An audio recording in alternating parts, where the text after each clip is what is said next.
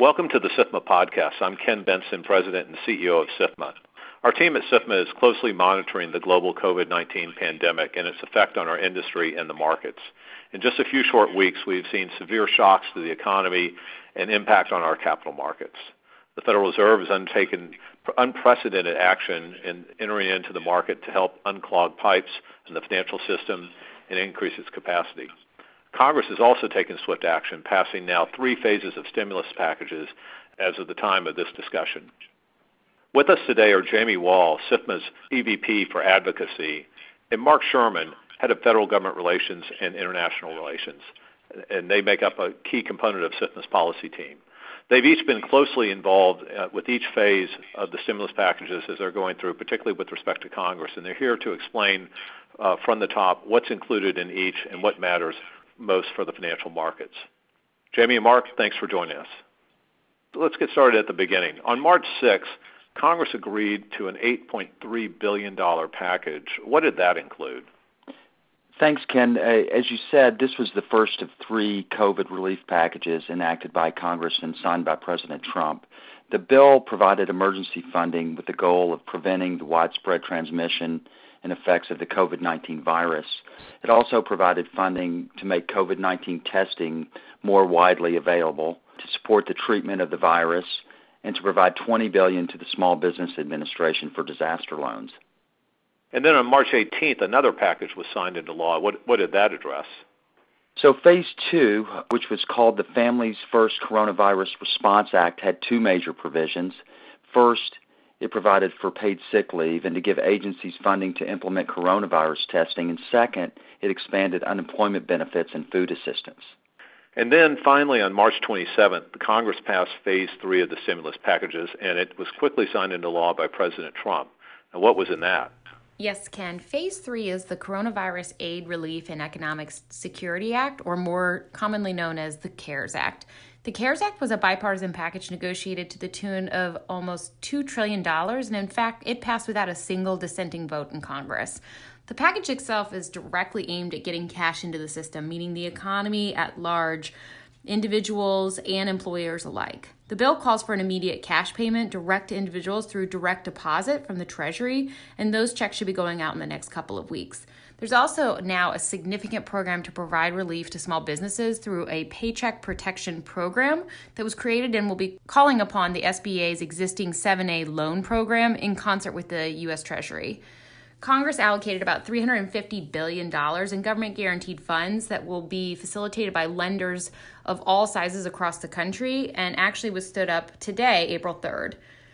We'll see it play out until the funds are exhausted, but I think it's fair to say, and most people believe, that more money will be allocated in the near term.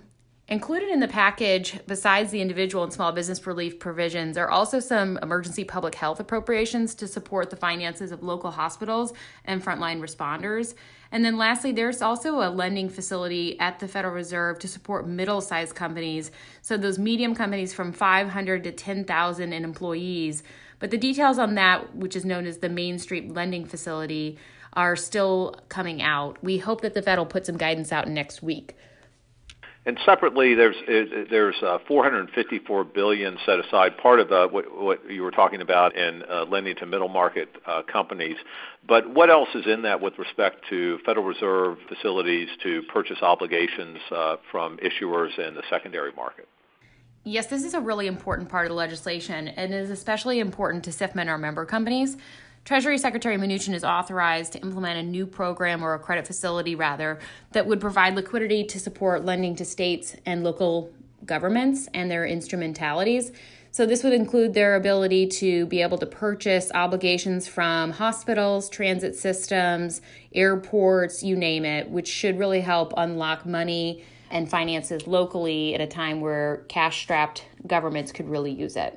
And the legislation also includes tax provisions important to retirement savers and retirees. What about those? You're right, it does. In fact, there is some important provisions within the bill for people who are experiencing hardship And this is one of the things that the federal government has actually done in the past during times of crisis, but they've made it very clear in the recently passed CARES Act that they will waive the 10% early withdrawal fee for distributions up to $100,000 from qualified retirement accounts for coronavirus-related purposes made on or after January 1st. So they're actually backdating it to the beginning of this year, and that runs for the entirety of 2020. I think that the legislation was written in a way so that coronavirus-related purposes can be very broadly applied to any kind of hardship you may have been experiencing economically during this time. Likewise, they also waived the required minimum distribution or RMD rules for defined contribution plans and IRAs in calendar 2020. So where you used to be forced to take a distribution when you're above a certain age, I believe it's 70 and a half, you're now no longer required to do that in 2020. You can actually just keep the funds in those accounts for the time being while you try to recoup some of the losses that we've felt from the ups and downs in the stock market.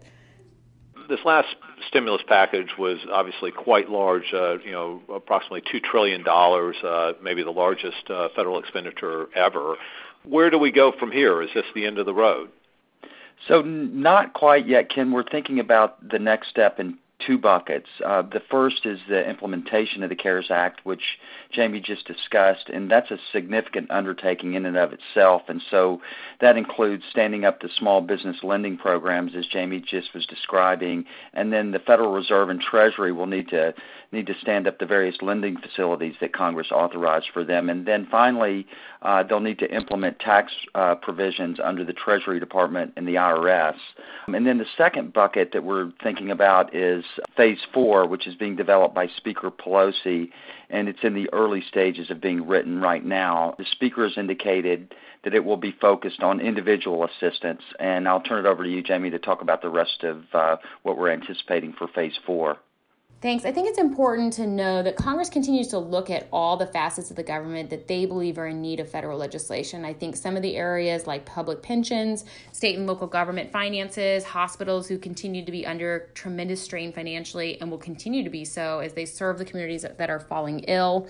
There are a lot of discussions about possibly including infrastructure in the next Phase 4 package. However, I'm not sure if it's going to be possible given, that's going to require near unanimous consort, if not unanimous consent in Congress for things like investments in roads and bridges and other critical infrastructure during the response to COVID-19.